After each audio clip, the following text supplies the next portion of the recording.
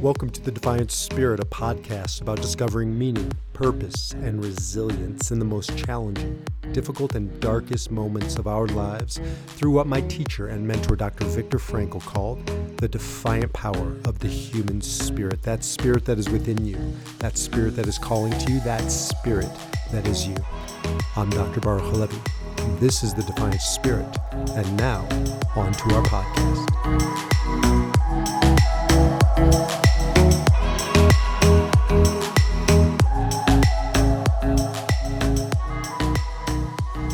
Welcome back to The Defiant Spirit. I'm Baruch Levy, also known as B. I am the creator, the founder of The Defiant Spirit and the creator of the Defy Your Number Enneagram System. It's where I bring together all things Dr. Viktor Frankl, my teacher and mentor, and his profound work, Logotherapy, meaning-centered psychotherapy, together with my other passion, the Enneagram, an ancient roadmap. Now, I've decided I'm going to split up my time, and sometimes I'll do both of those subjects together.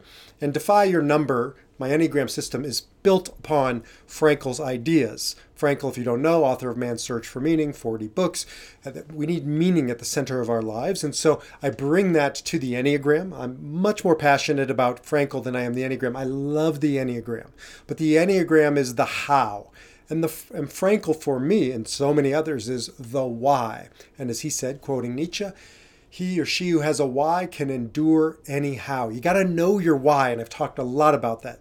So sometimes I bring those together in the Enneagram. Sometimes I just do standalone, all things Logotherapy and Frankl. Today, I'm going to do all things Logotherapy and Frankl. Not actually all things, but one specific thing. Dr. Frankl didn't have a lot of technique in the system of logotherapy. He had some, but he conceived of it to be an add-on, to be in conjunction with other systems, with other schools of psychotherapy, with other healing traditions. And so it really works well.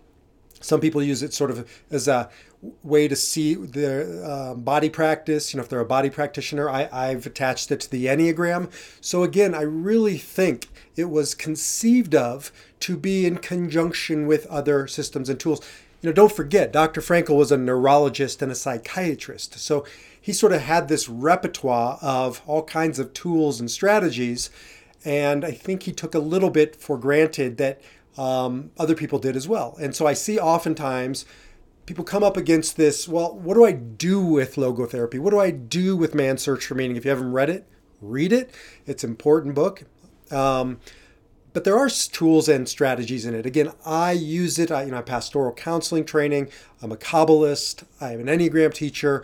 So for me, it's the foundation. And then all those other things are the ways I express Frankl's work. But it isn't to say he didn't have some specific tools and strategies. Two of the primary ones, the technical terms are dereflection and paradoxical intention. I'm not going to go down the rabbit hole of getting too deep into them because I don't think the average person listening is looking for sort of the APA definition of those two clinical practices, and they can be used in clinical settings. I mean, they're valid, researched practices. But I like it from a how to navigate life perspective, because one of the things I love about logotherapy, I am a logotherapist, but I do think it does a disservice. Do you think it does? Can I say that? I think it does. I just streamline that. I think it does a disservice to what Frankl contributed to the world to call it logotherapy. Because most people think, oh, it's something I do behind closed doors. It is true. I would love to work with you as a logotherapist, bringing these principles into your life, helping you find your why, live your why. I work with people all day long, bringing these principles into their life and living them. But it's not just a clinical practice. For me, it's a roadmap. I navigate my life with Frankl's example, but his principles of logotherapy, but it's not therapy in that traditional sense. It probably is better served to call it logo philosophy or logo living, right? Even a little more catchy. Or get rid of logos altogether, because most people have no idea what logos is. Some people think it's actually the logo, right? When in fact logos is Greek for meaning, truth, essence. There's lots of different ways to define it, but we'll call it meaning. So it's meaning-centered living. It's meaning-centered direction. And there are many principles, not as many as other psychoanalytic traditions, psychotherapeutic traditions, Jungian therapy, but there are some. And two of them, again, are dereflection and paradoxical intention. Now, in layman's terms, here's what it is, and here's how I use them every single day of my life, and I think about these every single day. Because it's all about energy, right? Life is about energy. Everything you see, everything you do, everything that you are revolves around energy. And what I see happening in my life, but I certainly see it in the people's lives whom I guide, is that when we're stuck, oftentimes we're stuck around our energy. Our energy just gets stuck and we can't move. We call it flow in sort of, normal conversation. I'm in a flow. What are we saying? We're saying that my energy is in alignment with the thing I'm doing. It's like there is nothing else except for me and the thing, whatever it is. Maybe I'm jogging, maybe I'm writing, whatever it might be. I'm in that flow. And all of my energy is harnessed and directed and moving with intention, consciousness. And then other times we're not in flow. And what do we say? We're stuck. I'm stuck in something. And there's a stuck feeling. I recently was stuck. I'm trying to write a book right now called The Defiant Spirit. And I just got stuck. And so what do you do in those situations when now you're stuck, but it becomes worse than stuck? Because if you've ever been really stuck and it's something that's important to you, or there's an imperative that it gets done, or stakes are high, it's no longer just stuck. It's now anxiety. It's now fear. It's escalating into something bigger than just being stuck. So, I hear people talk about certain issues all the time when, it goes from in the flow, maybe it's a marriage, maybe it's parenting, maybe it's their job. And then, days, months, years, decades, whatever it is, you just get to this place of stuck. And then the fear sets in, and then the energy starts to shut down and collapse, and you just don't know if you can get out of this. And if it's something significant like a marriage, a feeling of desperation starts to enter, of hopelessness, of despair. And there's nothing worse in this world than that feeling. And that's beyond stuck. That's to the point where I'll never get out of this. And this is unbearable. Frankl talks a lot about it in Man's Search for Meaning. This was the litmus test for those who were about to succumb to their circumstances in the Holocaust, in the concentration camp. He said you could see the prisoners who had lost hope. Why? One signal in his telling in the book is that they would start smoking their cigarettes. What does that have to do with anything? Because cigarettes in the Holocaust, I imagine still true in prisons. I've seen enough prison movies to know, probably is true. It's currency, right? And you can get stuff for those cigarettes. If you're smoking them, what you're saying is, there's nothing else I want. I don't want a piece of bread. I don't want a favor from the guard. And so when somebody was smoking cigarettes, it was the beginning of the end. They had given up hope in the future. They had given up, they've given themselves over to despair, and they were stuck, and they were beyond this place of feeling like they could ever get that energy going, that they could get up and get out again. And when I'm working with people who are dealing with certainly depression, right, that is a big piece of our work together, is to find ways. Sometimes, certainly it involves, chemistry and sending them to the right place. Sometimes it involves certainly talking, and sometimes it's a behavioral thing, but it's just about getting that the emotion back into their life. So what does that have to do with these two principles? I'll come back to this over and over again because these are primary principles in his work in my life. Dereflection is sort of ignoring the problem. It's reflecting, it's moving our energy away from the problem, because what that problem represents, take something like, I just dealt with this last night, sleep, right? I couldn't sleep. I think I drank too many, lattes while I was writing. So I was like 1 a.m, and I'm starting to panic. You know what I'm talking about. I do the countdown. Okay, now if I fell asleep right now, I get 5 hours, 6 hours of sleep. But I'm not going to fall asleep now. And I start doing this math and I'm stuck. It's hyperintention is what Frankl called it, but you know what it is.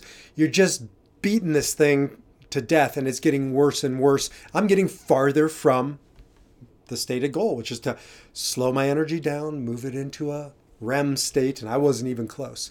So I had 2 choices, according to Frankl. I could de-reflect, and that's what I chose to do. And that is, for me, that came in the form of putting on my AirPods and listening to a podcast.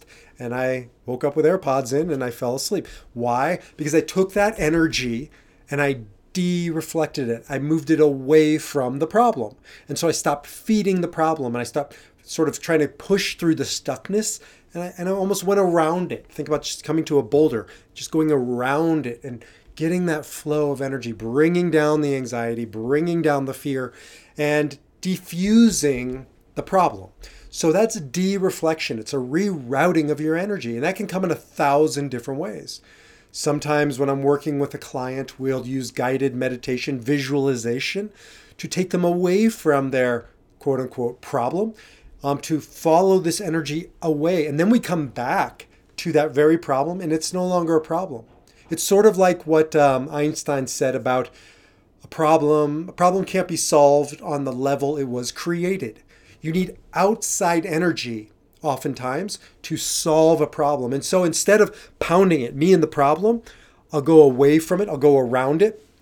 I'll come over here. I'll gather my energy, take a deep breath, and then we'll come back to the problem with fresh eyes, right? And in the morning, oftentimes, the problem isn't exactly a problem. Certainly not the way it was before we fell asleep. So that's de-reflection. Again, I'm going to do many podcasts on this in the future, but I just want to give you basics right now. And that's one way of getting flow back into our life, of think about the ways I can de-reflect. I can channel my energy away from my problem. It might be to go for a jog. That can be a great de-reflection, taking that energy away. There's 1,000 different ways you can de-reflect your energy away from the problem. But there's another one. And that is instead of ignoring the problem or taking our energy and moving it elsewhere, I like that better than ignoring. Ignoring sounds a little passive and a little victimhood kind of thing. So it's more of I'm going to consciously reroute my energy. No, this time paradoxical intention is kind of a crazy term, but pretty easy to understand idea.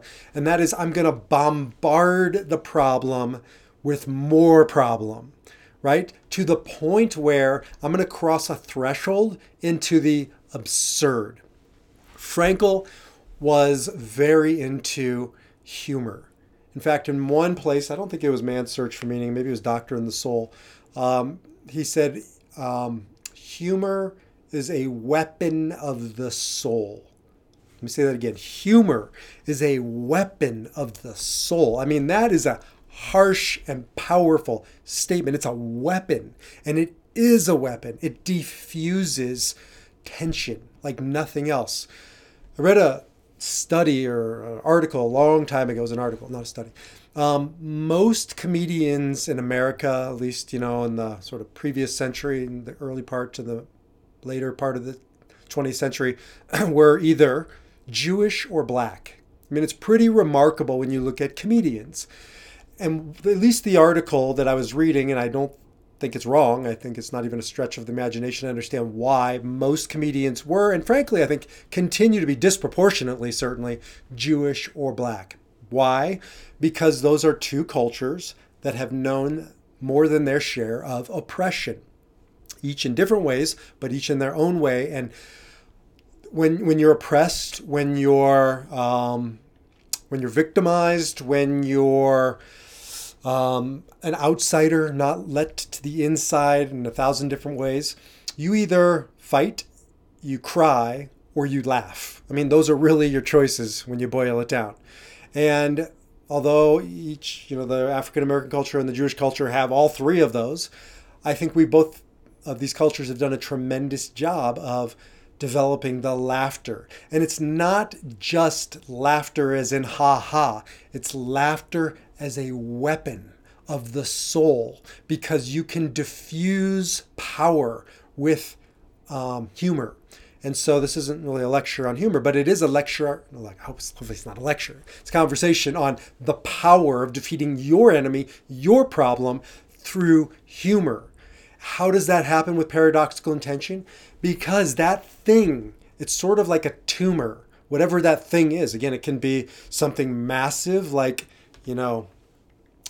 a relationship of yours that's falling apart, to something relatively trivial, like trying to catch an airplane and knowing you're late and you're sitting in the car. I'll tell you a story I just had about this with a client. And there's nothing you can do. And so you can get worked up and you can start fixating it, and you can put on the headphones and listen to this and take a deep breath as you're on your way to O'Hare Airport. And you're going to get there when you're going to get there. There's nothing you can do, right? The Uber driver's going as fast as she can. And if I miss my plane, I miss my plane. So I'm going to listen to B's podcast and de-reflect, take my energy away from it.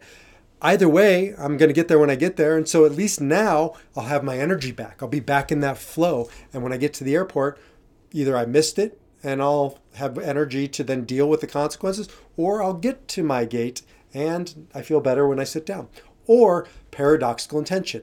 Let me just give you the example that I had with the client. We were talking about she, has missed flights in the past. And I think that has been for her an example of when I can't fall asleep at night. I think we've all had this where it just gets worse and worse and worse. And instead of getting to the airport faster, we've all had this experience, we get there actually slower, right? Why? Because we're so crazed, we're running around, and now I can't find the car keys. And then I forgot to do this, and now I'm this, and what do I do with that? And so all this energy is flying around. And what we talked about was, can we think of a humorous way to attack the problem of missing the air and the flight? And the flight isn't for a while now, but we were sort of anticipating that situation.